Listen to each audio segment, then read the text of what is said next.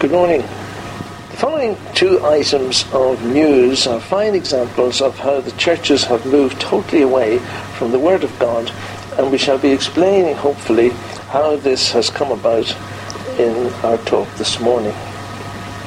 The August the 23rd, 2007 issue of Time magazine featured a lengthy review of a new book, Mother Teresa, Come Be My Light, documenting Mother Teresa's long night of the soul.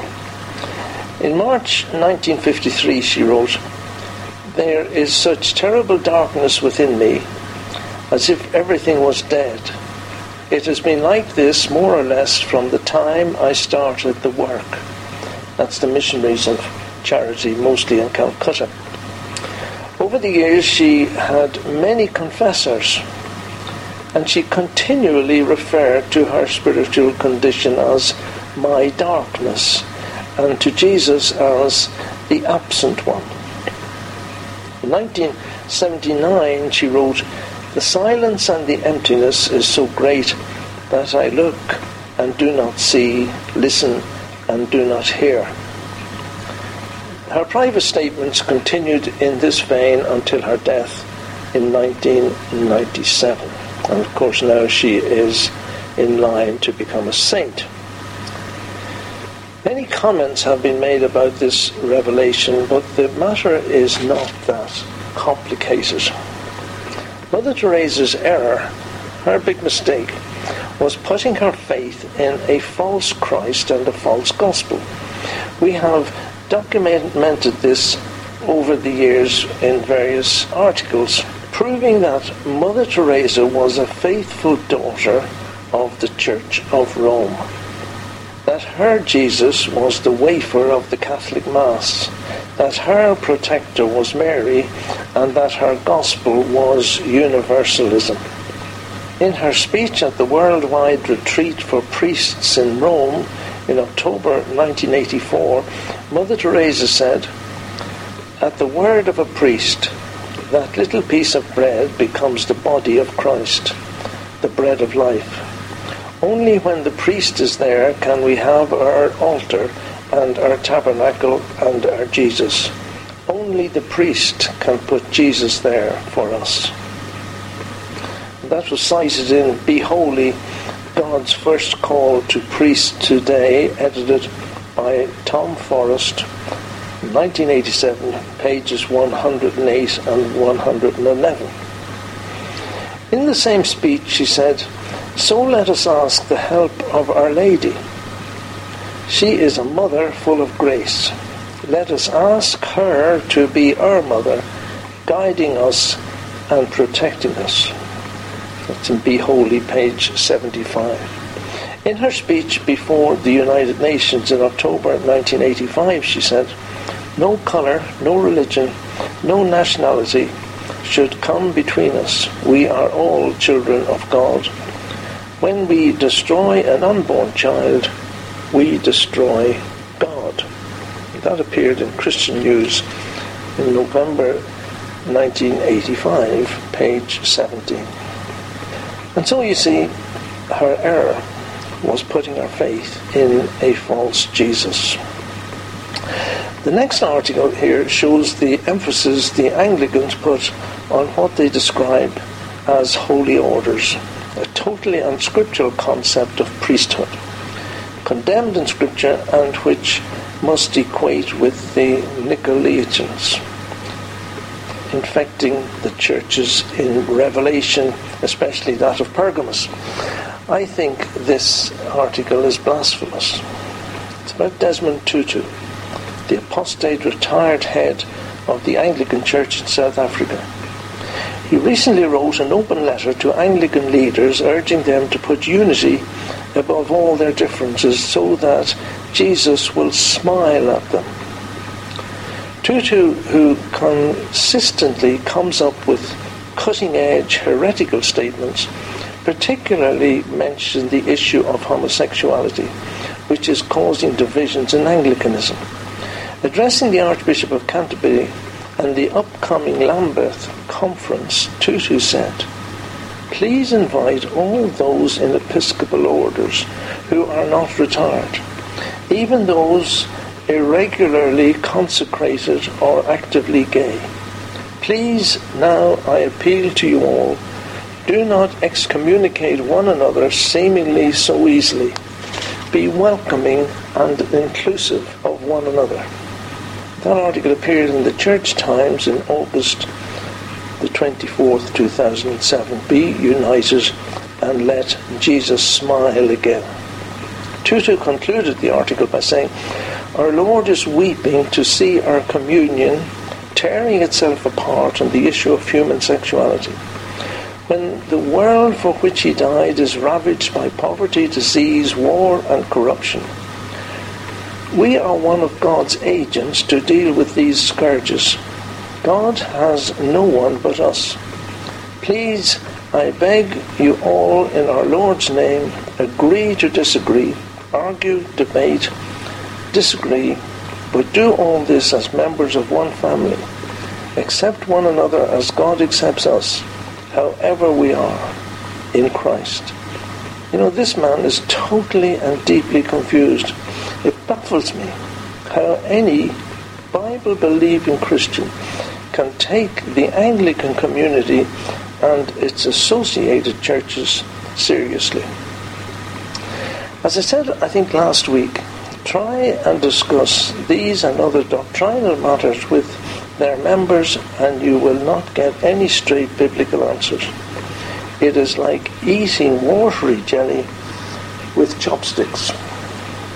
Well, now, in relation to that, now let's turn to Deuteronomy chapter 9, and we'll start reading from verse 4.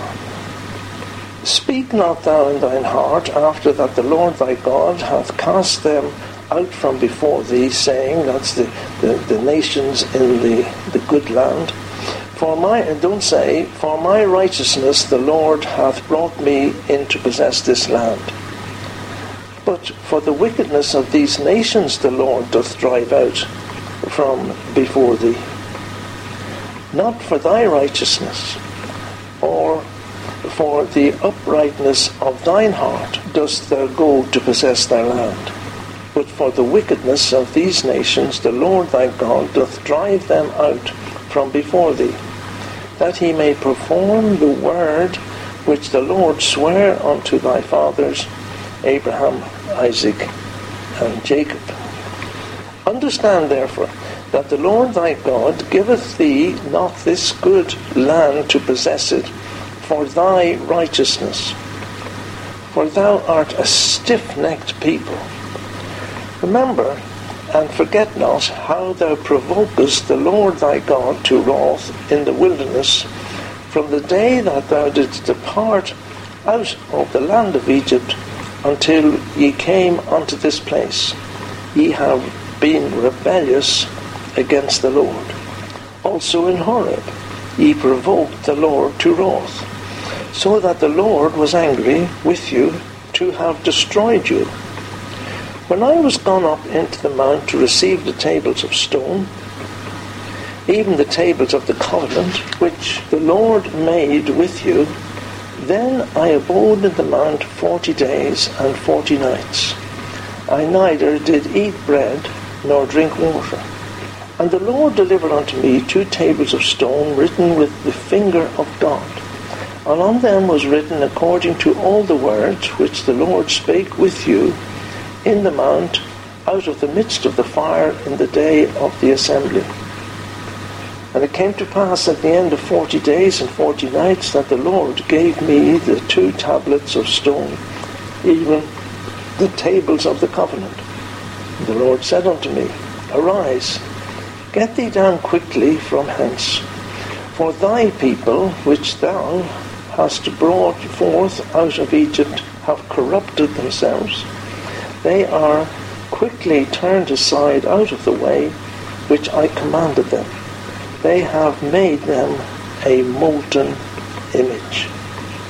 Furthermore, the Lord spake unto me, saying, I have seen this people, and behold, it is a stiff-necked people. Let me alone, that I may destroy them. and blot out their name from under heaven. And I will make of thee a nation mightier and greater than they. So I turned and came down from the mount, and the mount burned with fire. The 2 tables of the covenant were in my 2 hands. And I looked, and behold, he had sinned against the Lord your God, and had made you a molten calf. Ye had turned aside quickly out of the way which the Lord had commanded you. And I took the 2 tables and cast them out of my hands, and broke them before your eyes. And I fell down before the Lord as at the first, 40 days and 40 nights. I did neither eat bread nor drink water because of all your sins which ye sinned, and in doing wickedly in the sight of the Lord, to provoke him to anger. Very sad portion that. How quickly they turned aside from the ways of the Lord. It's a strange thing that in human nature we quite often always assume the best of ourselves. God knew that when they gained some victories and were dwelling in the good land, that they would naturally speak in their hearts and say, for my righteousness the Lord hath brought me in to possess the land. That it was all something to do with how good they were. And because of this goodness, God had in some way rewarded them. How wrong they were. God said, not for thy righteousness, or for the uprightness of thine heart, dost thou go to possess their land. But for the wickedness of these nations the Lord thy God doth drive them out from before thee, and that he may perform the word which the Lord sware unto thy fathers, Abraham, Isaac, and Jacob. They were very wicked. God was driving them out so as to perform and keep his word to Abraham, Isaac, and Jacob. And then he goes on. He says, understand therefore, understand, that the Lord thy God giveth thee not this good land to possess it because of thy righteousness. For thou art a stiff-necked people.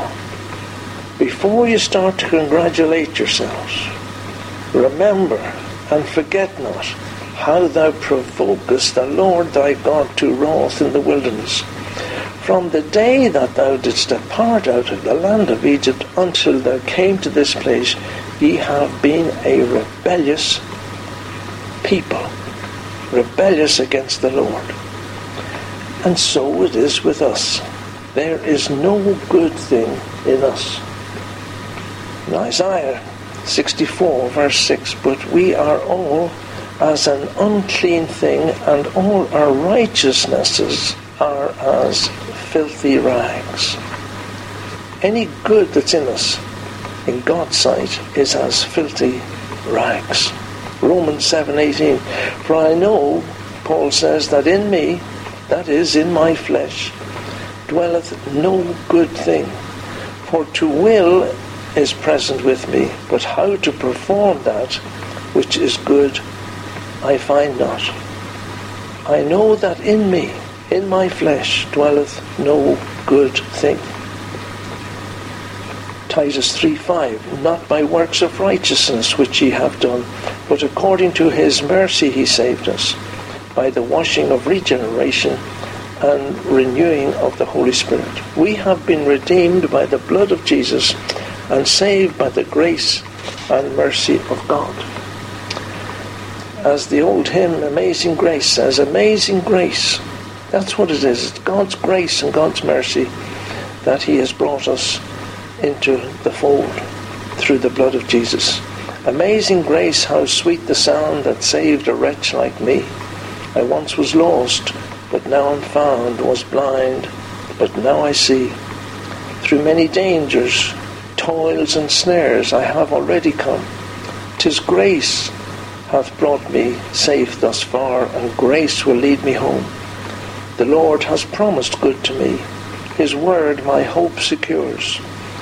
He will my shield and portion be as long as life endures. It is all of grace for us. And it was definitely all of grace for the Israelites. Right from the time they had left Egypt, from the day that thou didst depart out of the land of Egypt until ye came to this place, ye have been rebellious against the Lord. What an indictment. Moses, their lovely leader, at one time their reluctant leader, when he spoke with God at the burning bush, he had led this rebellious nation right from the time of Egypt.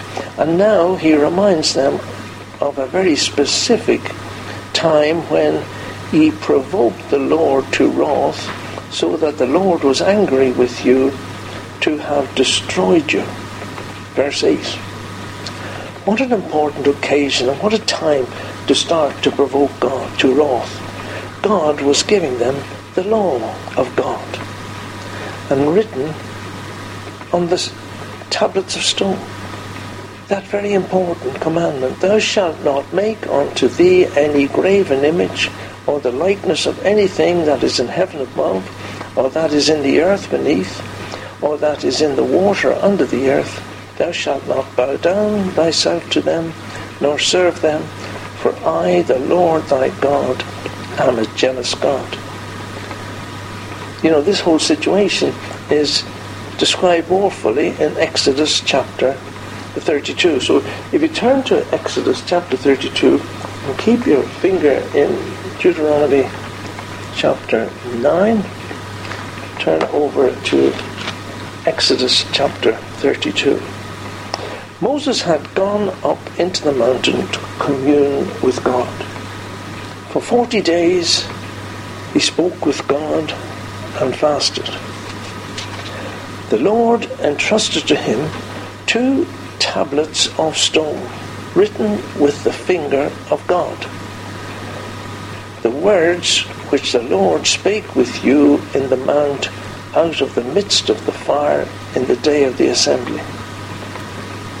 Those particular words which they had literally heard God speak out from the mountain.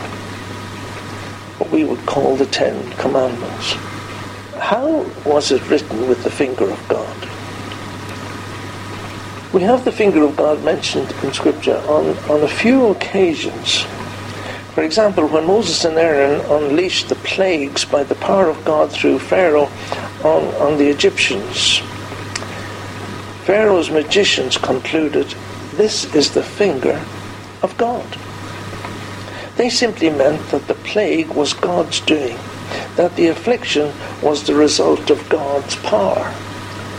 In the same way, the Bible states that the original 10 Commandments that God gave to Moses on 2 tables of stone were written with the finger of God.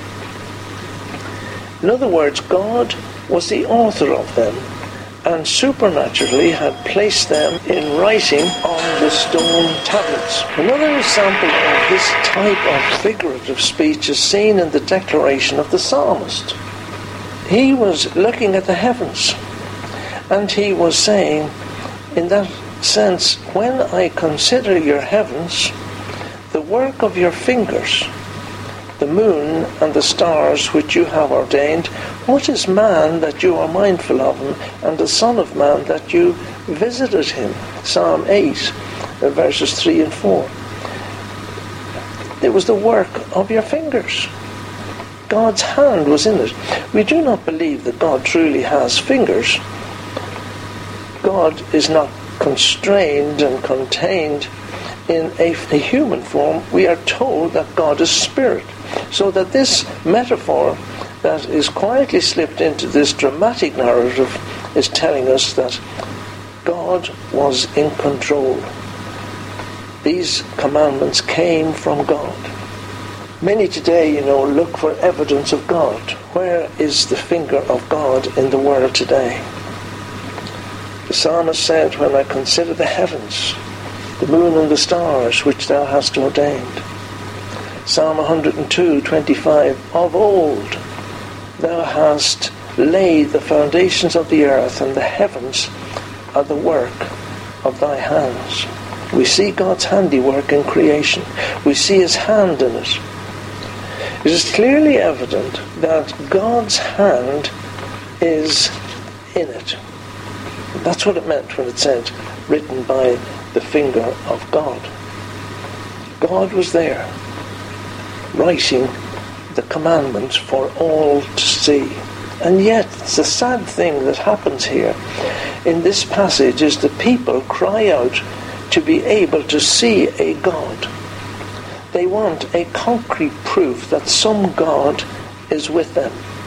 They have had God leading them in miraculous ways right from Egypt. And yet, as soon as Moses gets out of the way, they start looking for something visible. What was happening down in the camp while Moses communed with God? Well, if we look at Exodus chapter 32, we'll see in verse 1. And when the people saw that Moses delayed to come down out of the mount, the people gathered themselves together unto Aaron, and said unto him, Up, make us gods, which shall go before us. For as for this Moses, the man that brought us up out of the land of Egypt, we wot not what is become of him.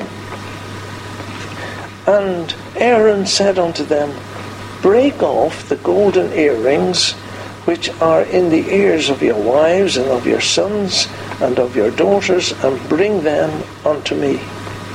And all the people brake off the golden earrings which were in their ears, and brought them unto Aaron.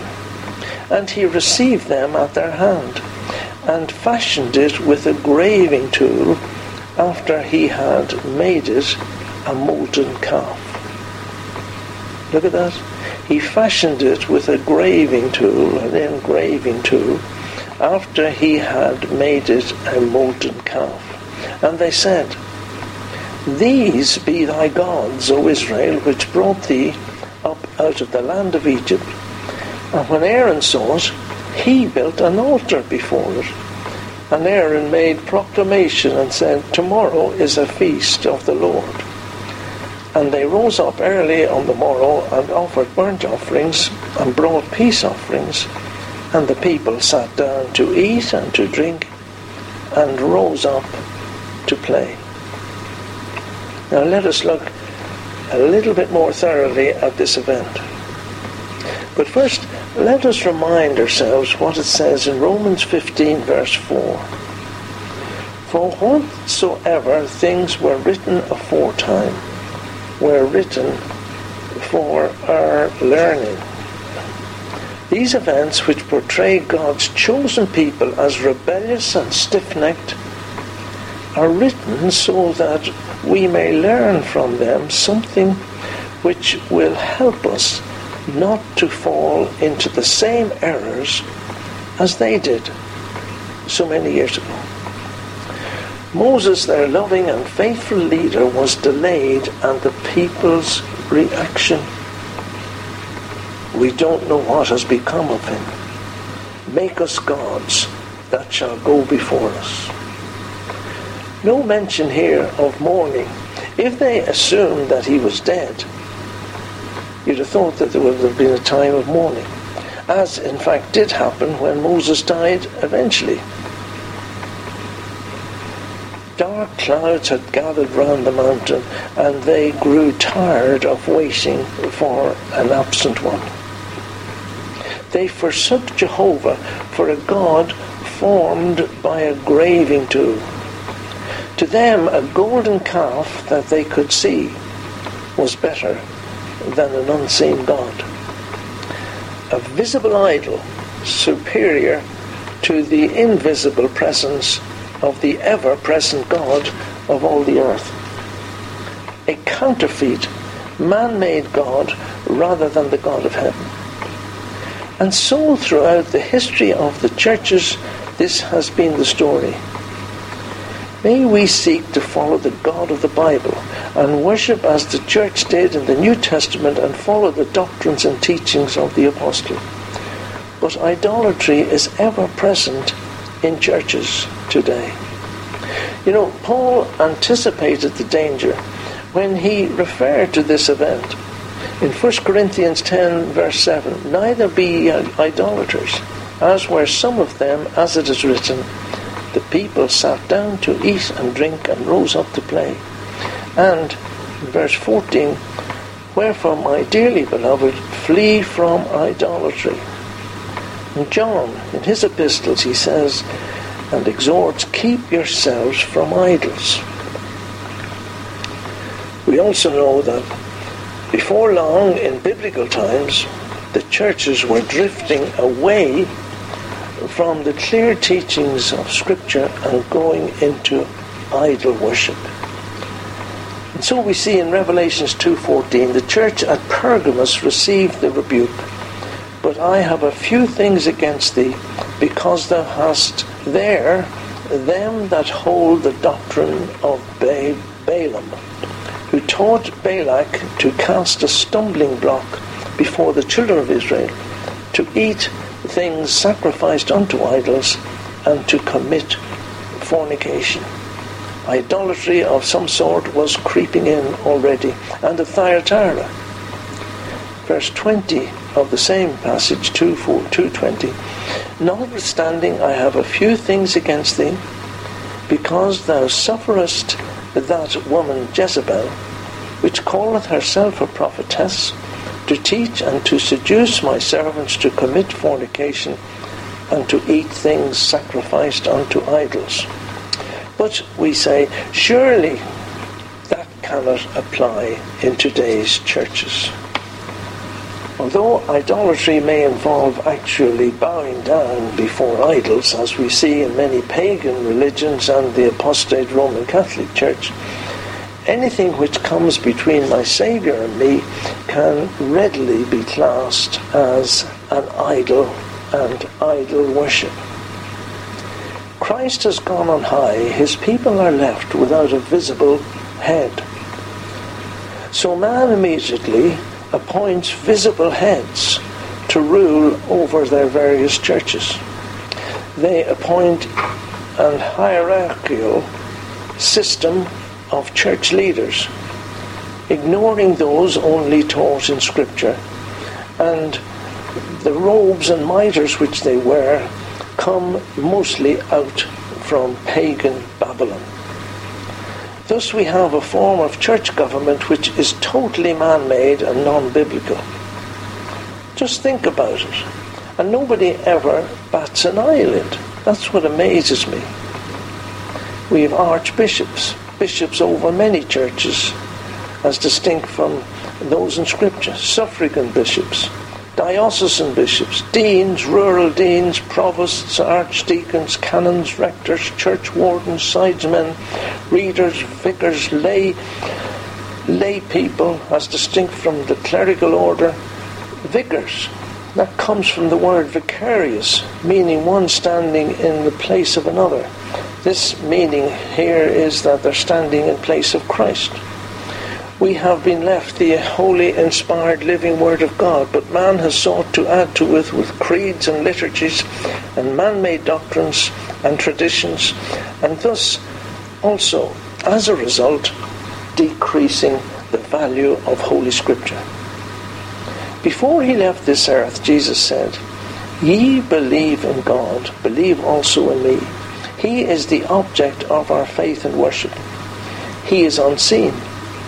And it is in getting away from the worship of an unseen head that man has resorted to idolatry within the churches. There were, and there are those who might well say of Christ, "We do not know what has become of him." The whole system of heavenly things has become engaged with material things here on earth. Present-day religious leaders have caused people to err. How sad to see Aaron, the one marked out for high priest, himself making the golden calf. It shows us that even good men can be misled when they come under evil influences. We should be warned. It is a warning for us. I suppose that much of what could be called idol worship today was brought and has been brought into many churches by what many would call good men.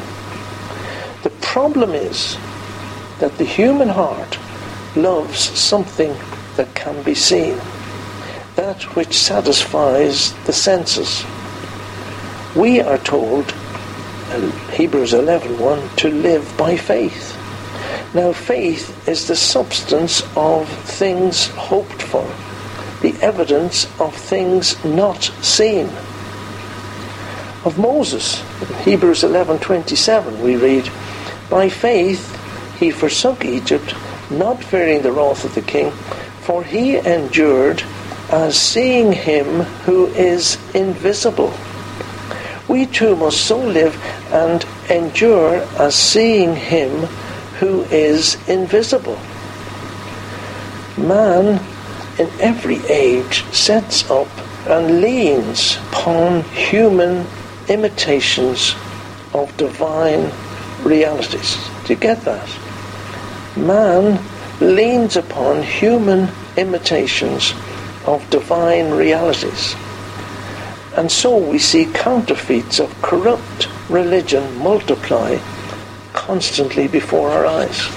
What we know through Scripture to be divine and heavenly realities, man has turned into human and earthly imitations. Like Israel, man soon became tired of leaning upon an invisible arm, of trusting an invisible sacrifice, of having resource to an invisible priest, of committing to the guidance of an invisible head, of believing only in the inspired Word of God. And so what happened? He got the graving tool. Man has taken the graving tool and has been busily employed, carving and fashioning one thing after another, until we recognize as little similarity between what we see in churches today and what we read in the Word of God as between the molten calf and the God of Israel. Man still says, "Make us gods." And sadly, that is what man has got. Man-made gods. Now remember what we said at the start. These stories, these events are written for whatsoever things are written aforetime were written for our learning. The golden calf was a type of what we too may fall into. Whenever we turn our hearts away from God to trust in another thing instead of exclusively trusting in God, we are in principle saying, "Up, make us gods." We have a Saviour greater than Moses. He has ascended into heaven, no longer visible. We no longer have to rely on an earthly priestly office. We no longer need an altar in our churches. We have Christ's completed sacrifice. We have a great high priest interceding for us before the throne of God. We no longer need an earthly head of the church. Christ is the head, invisible in the heavens, to whom we are linked in the power of resurrection life. We have the blessed hope of the near appearing of the Son of Man from heaven. We have an inheritance reserved in heaven for us, kept by the power of God. We know that we are passed from death unto life and shall not come into judgment. The enemy will constantly want us to take up the graving tool. So let us be on our guard. He would rob us of our divine rights by planting seeds of unbelief and encourage us to make gods for ourselves. Let us watch and pray that he shall be confounded and that God will be glorified in our fellowships and in each one of our lives. And God then tells Moses to hurry and get down. We shall look at what happened next week. Amen.